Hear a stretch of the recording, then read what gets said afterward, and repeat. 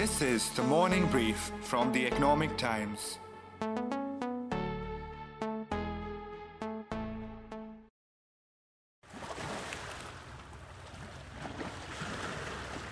Deyuri, a single mother, left her homeland with her children and 2 pairs of clothing, clinging on to just hope as she braved the rough seas and made her way to India, dreaming of a place where she wouldn't have to pay princely sums to put 3 square meals on the table. Around 16 of us reached at the Rameshwaram Mandapam camp.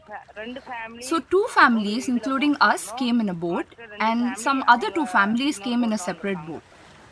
Deyuri is one of the 16 Sri Lankans who's being housed at Mandapam camp in Tamil Nadu, waiting for a decision to be taken on how economic migrants from Sri Lanka will be classified. Her reasons for escaping, though, were simple. My name is A. Deyuri. I'm 28 years old.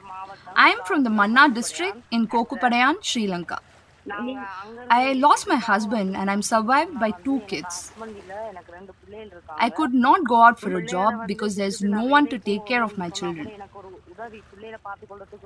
My mom and my brother are put up at a camp in Velur, Gudiyatham. So I decided to get to the Mandapam as fast as I can. The cost of everything has gone up so much in Sri Lanka that we could not survive. Here in India, even if we have 100 rupees, it is more than enough to at least fill up the stomach. But in Lanka, we need at least 2,500 to 3,000 rupees to survive a day.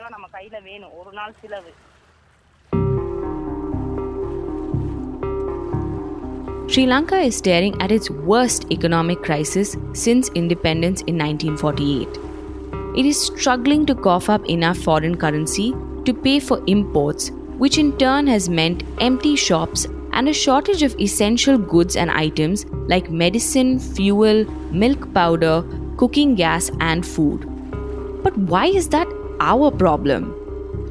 To begin with, it's the geography.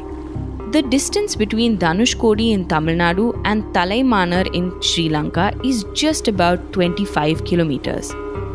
Then comes the demographics. Nearly 24% of the Sri Lankan population, especially in the northern parts, are Tamil speaking. So, just as the first set of refugees get washed up on our shores or get saved by our coast guards, their problem is very much our problem.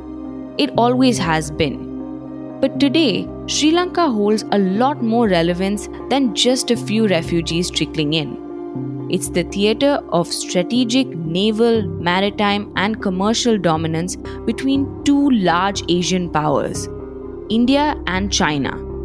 It's Tuesday, March 29th, and I'm your host, Diya Rekhi, and you're listening to Sri Lanka's Crisis, India's Concern on the Morning Brief.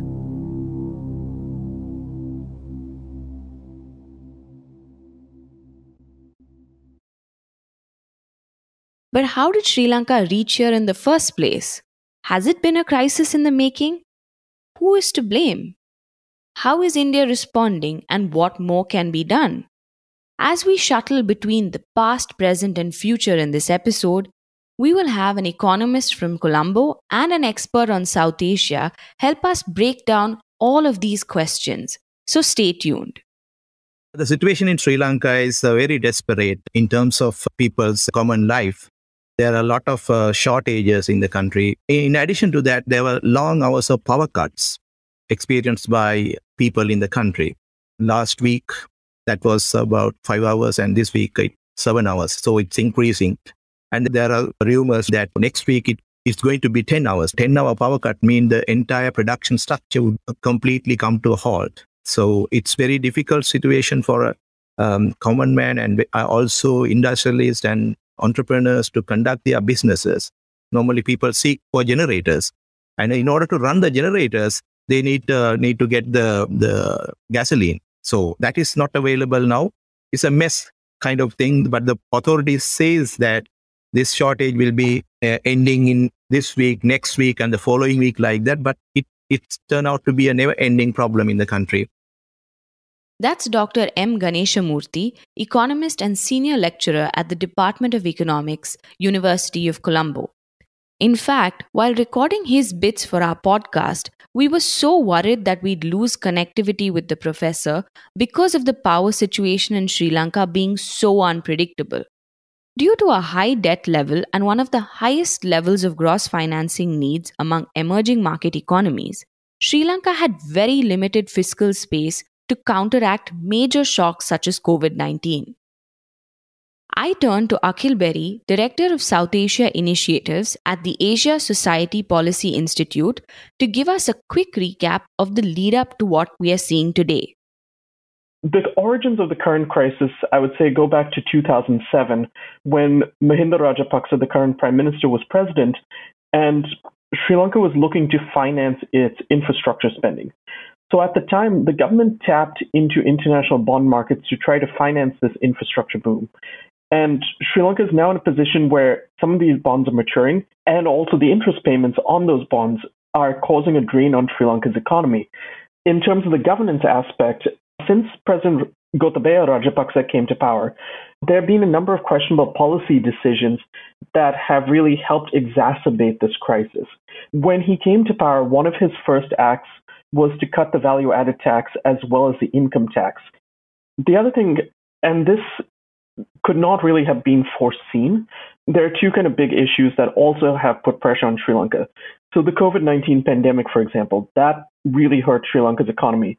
Actually, if you read this Article 4 report, which the IMF published, the IMF staff clearly states that Sri Lanka's debt is unsustainable. And I think one of the biggest issues with the Sri Lankan government is that it refused to acknowledge the scale of the crisis. The government, and especially the Central Bank of Sri Lanka, continuously said there's no issue, and they opted for other policies, including printing money at a massive rate. So, for example, in 2020, Sri Lankan money printing was about 500 billion rupees. Last year, it was 1.2 trillion rupees. And this was done in order to keep interest rates down amidst a surging budget deficit. And unfortunately, this has had an inflationary impact on the economy. So last year, Sri Lanka's inflation rate reached about 14%. But there's more to the story. Dr. Ganeshamurthy said that the ruling government was very much in the know about what was happening and turned a blind eye despite repeated warnings. The experts and even some professionalists and the academics in the country have warned the government very well in advance. There's going to be a situation like this. But the government never listened to these ideas, or actually they even believed this will lead to a kind of situation like this. Actually, the central bank governor, the present one, when he took over, he said that all these issues of opposition's conspiracy, so the play down all these grave situations, and that would be the major reason for this. But again, I can pinpoint there are certain activities of the government led to this situation. So when this government took over, they basically believed that they can develop the national economy through import substitution policies. So their focus was not on export promotion or improving the export sector. Rather, they were focusing on developing the national economy. That is not a bad thing to do, but for a small country like Sri Lanka, it should be done very carefully. On top of that, the government had initiated all of a night, single night, the government said you can't use the chemicals in agriculture sector. So green agriculture, overnight transformation. So that led to the shortfall of the agriculture production by at least 25% for this year. And then taking loans from neighboring countries, they believed that they can manage with the situation. It didn't work in that way. So they started printing money. So printing money also justified by the government using this modern monetary theory where the printing money will not lead to price increases or inflation. And this situation, while the others pointed out that the government should go to the IMF and get IMF support in order to get out of the situation, and the government did not believe that the IMF is not a solution. Like it's the government completely denied that option altogether at the beginning. So I think this particular dire situation would have been prevented had the government listened to the experts and taken decisions appropriately at a proper time. As per the recent IMF report about Sri Lanka, pre-pandemic tax cuts and the impact of COVID-19 led to fiscal deficits larger than 10% of GDP in 2020 and 2021, and a rapid increase in public debt to 119% of GDP in 2021. But leave these numbers aside for a moment. I don't know about you, but when I think of Sri Lanka, I think of pristine beaches, Ceylon tea, cricket, Buddhism, and the Ramayana, all of which contributes to its popularity as a tourist destination. And no prizes for guessing how badly Sri Lanka, or the Pearl of the Indian Ocean as it is famously called, was affected by the pandemic. Tourism is one of Sri Lanka's biggest sources of foreign exchange. And so having very little tourism for, I would say, 2 years has really hampered Sri Lanka's ability to generate foreign exchange. And again, another situation that could not have been seen, but the Russia-Ukraine crisis, it's had multiple effects on Sri Lanka. With oil hitting over $100 per barrel, that has put a massive strain on Sri Lanka's foreign exchange reserves, which are only about 2.3 billion, if I remember correctly. And Sri Lanka just does not have the money to be able to pay for the fuel imports. Similarly, Sri Lanka also purchases wheat, milk, and sugar from abroad. Ukraine is known as the world's breadbasket, and there's a global wheat shortage emerging because of the Russian invasion of Ukraine. So that has an impact on Sri Lanka as well. So now what you're seeing a food crisis in Sri Lanka, but also because of the foreign exchange crisis, there is an inability to pay for fuel. And so now you've had rolling blackouts in Sri Lanka, most recently of up to 10 hours, and a rupee that's been devalued, which makes it more difficult for Sri Lanka to import commodities from overseas. While Akhil felt that the uptick in tourism was critical to Sri Lanka getting out of its current slump, Dr. Ganeshamurthy felt otherwise. He said that tourism could perform the role of a support sector, but the real answer was increased foreign investments. After the war in 2010, Sri Lanka got the highest number of tourists in 2017 or something like that. And that year itself, the tourism-related income did not surpass 5 billion Sri Lankan rupees. So that was the highest recorded in the country, 5 billion. Corona pandemic actually ruined that industry to the ground. But that industry, even if you get the full potential of that industry, it will not go beyond, say, $6 billion per annum. So it can provide a relief, temporary relief. But at the same time, it is very fragile industry. I think the more foreign investment is the only way out. It should encourage the investors to come and invest in this country rather than just focusing on fragile industry like tourism. Also, here's another thing about tourism that should be highlighted. The professor mentioned that Sri Lanka at this point cannot offer much to tourists with the shortage in essentials as well as the prevalent power cuts. There's also the fact that the Maldives has been gaining a lot of edge over Sri Lanka as the destination of choice for Instagrammable vacations. But there's no denying that India and Sri Lanka's ties go back a long way. Sri Lanka finds itself in a bit of a spot though, with not just India but China too actively working on the ground to make its presence felt. Here's what Dr. Ganeshamurthy had to say. The two countries have their economic interests in the country, in Sri Lanka. When you look at the Hambantota, the southern port, and also even Colombo port, one pier has been given to China to maintain. And also the huge Chinese investment, the Dream project, the port city is entirely invested by the Chinese. At the same time, the eastern province, the oil tanks have been given to India. So India and China are equally investing in the country. But whenever Chinese investment is coming into the country, whenever the country's resources are given to on a lease basis or 99-year lease basis, it is given to Chinese, we see less voices are raised against to that. But when something is given to India or America, immediately we can see the repercussions from the media and also the opposition parties. But I would see the rescue part of the Sri Lankan economy at the moment is, I think, is supported by everyone. In this crisis, Sri Lanka has turned to other countries for help, including India. On the 17th of March, India announced a $1 billion line of credit to Sri Lanka to procure food, medicines, and other essential items. Last month, India extended a $500 million line of credit to Sri Lanka to help it buy petroleum products.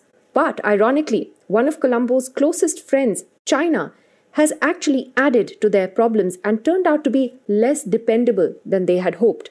Sri Lanka has been borrowing recklessly from China over the last few years to fund its infrastructure projects. Before the pandemic, Sri Lanka owed China about $5 billion, amounting to 10% of the country's external debt that is dominated by sovereign bonds. So I asked the professor about what Sri Lanka's foreign policy is like and whether there's been a lapse in judgment. Sri Lanka's foreign policy is a non-alignment foreign policy anyway. But from time to time, Sri Lankan different governments have shown that they are lenient towards China or a Western world from time to time. For this government, the present regime is more towards pro-Chinese or pro-left-wing lenient. They wanted to do more with China, and China was so generous to invest in, rather not to invest, but to give loans to build up these infrastructure projects like port, airport, and also there's a communication tower in the country, and also all these highways. These were dream project of the government. So the Chinese have helped a lot to build these dream projects. But unfortunately, these infrastructure projects are not used to generate dollar inflow into the country. So that was the main mistake. And also the government don't want to be engaged with the Western countries. When you look at Sri Lanka's export, the majority goes to EU and America. So our export markets are in the Western world, but the import sources, Sri Lanka import largely from the two countries, China and India. Now, at present, we can see the three superpowers in the world. United States is present here, and recently there are delegates visiting here and had a discussion with the government. And also the Sri Lankan finance minister visited India for a 1 billion loan, and the Chinese are now granting a food subsidy or food grant to Sri Lanka. So all three partners, international partners, are engaged at present in Sri Lanka. In a way, the presence of the three superpowers in the world will give some kind of a hope for the common man. But at the same time, there was a serious concern about these countries' presence. And there are opposition parties now saying that the government is selling all the resources to India and Americans. They don't talk about the Chinese because the oppositions are more pro-Chinese. That led me to wonder what all of this would mean for India. I asked Akhil, and he said there was quite a lot at stake. On the India front, we're already seeing the impact of the economic crisis in that people are trying to leave Sri Lanka and heading to India. And this could create a refugee crisis in southern Indian states, especially Tamil Nadu. So India is definitely worried about that. And there have been multiple problems with China in Sri Lanka. So one thing I would say first is that oftentimes it's seen that Hambantota port is an example of China loading up a country with debt and the country not being able to pay off the debt and thus exchanging the debt into equity. That's not entirely true here. So while, yes, China has a role to play in this conversation, it's important to note that China only accounts for about 10% of Sri Lanka's overall foreign debt. Japan was actually the largest bilateral creditor, and the vast majority of Sri Lanka's debt is to foreign international investors. So last year, it was estimated to be about 47% of Sri Lanka's overall debt. I've seen figures that say it's about 38% right now. I would push back on this idea of the Chinese debt trap narrative. However, China has been able to exploit this situation in a few other ways.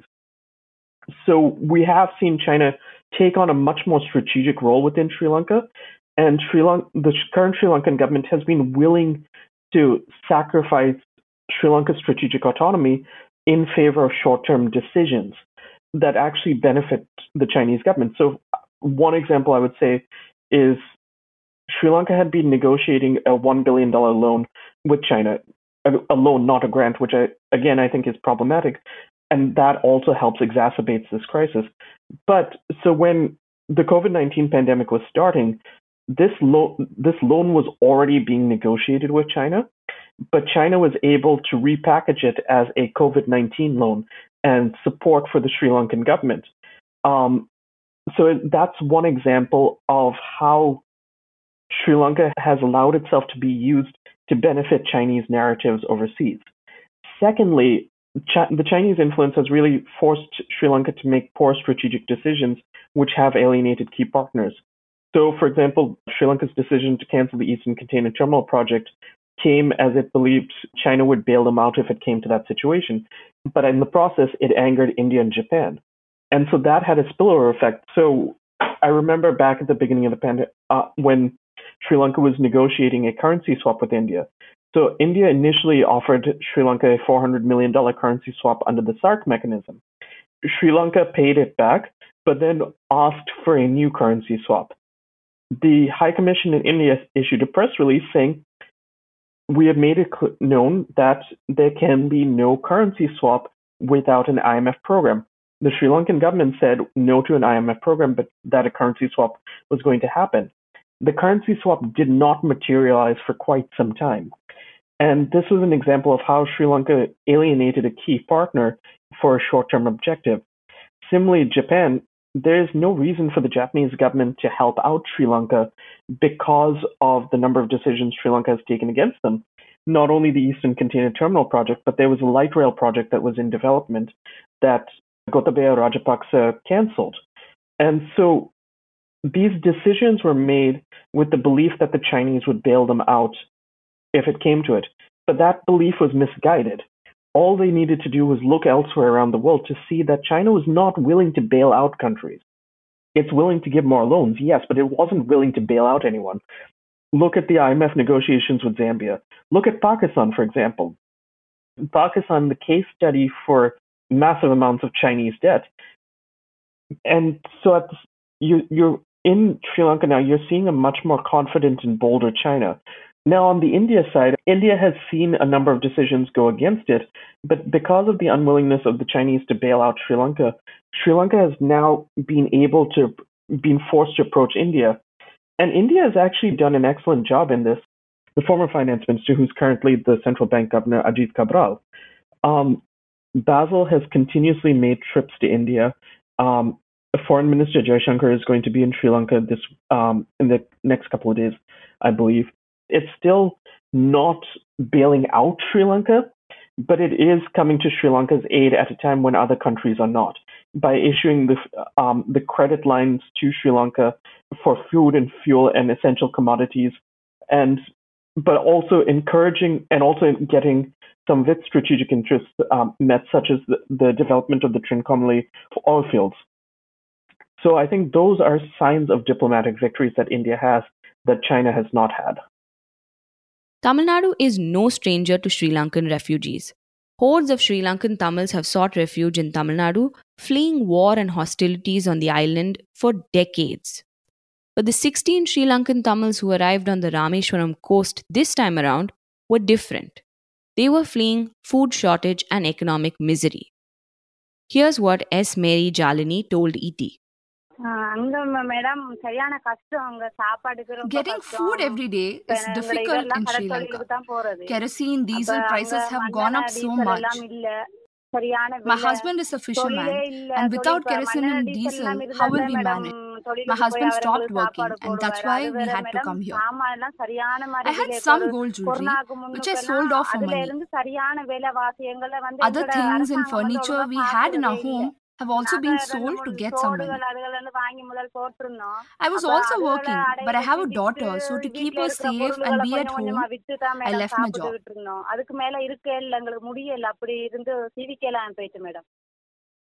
Even government officials that ET spoke to said that they were waiting for the center to take a call on what needed to be done, as these refugees were economic migrants and hence didn't fall within the ambit of the definition of a refugee, which is, in international law, a person who is fleeing persecution or conflict in his or her country of origin. So, where does that leave us now? What's expected to happen going forward? Is it going to get worse, or is there some respite for Sri Lankans? I know you have a lot of questions. I did too. And that's exactly why we got both our guests to tell us what they expect going forward. And here's what they had to say. Even if the government goes to the IMF discussion right now, today, it will take at least 6 months to get the support of the IMF, the funding, the tranches. But the IMF seal of approval is a sine qua non. It's very important for Sri Lanka to obtain loan from other sources. Sri Lanka so far has taken IMF supported programs or loans 16 times, and this is going to be the 17th one. So engagement with the IMF would be useful for the country to get at least some kind of a soft landing of the economy. But the IMF conditionalities would be very, very strict. So I'm encouraged by the fact that they're finally seeking the IMF's help. This should have been done a long time ago. And unfortunately, there's going to be a lot of pain in the short term.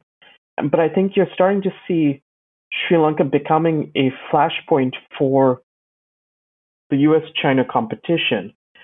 I do believe they are going to have to renegotiate their debt payments with international creditors first and approach the IMF for a long-term program that ensures that they're on a path to fiscal sustainability.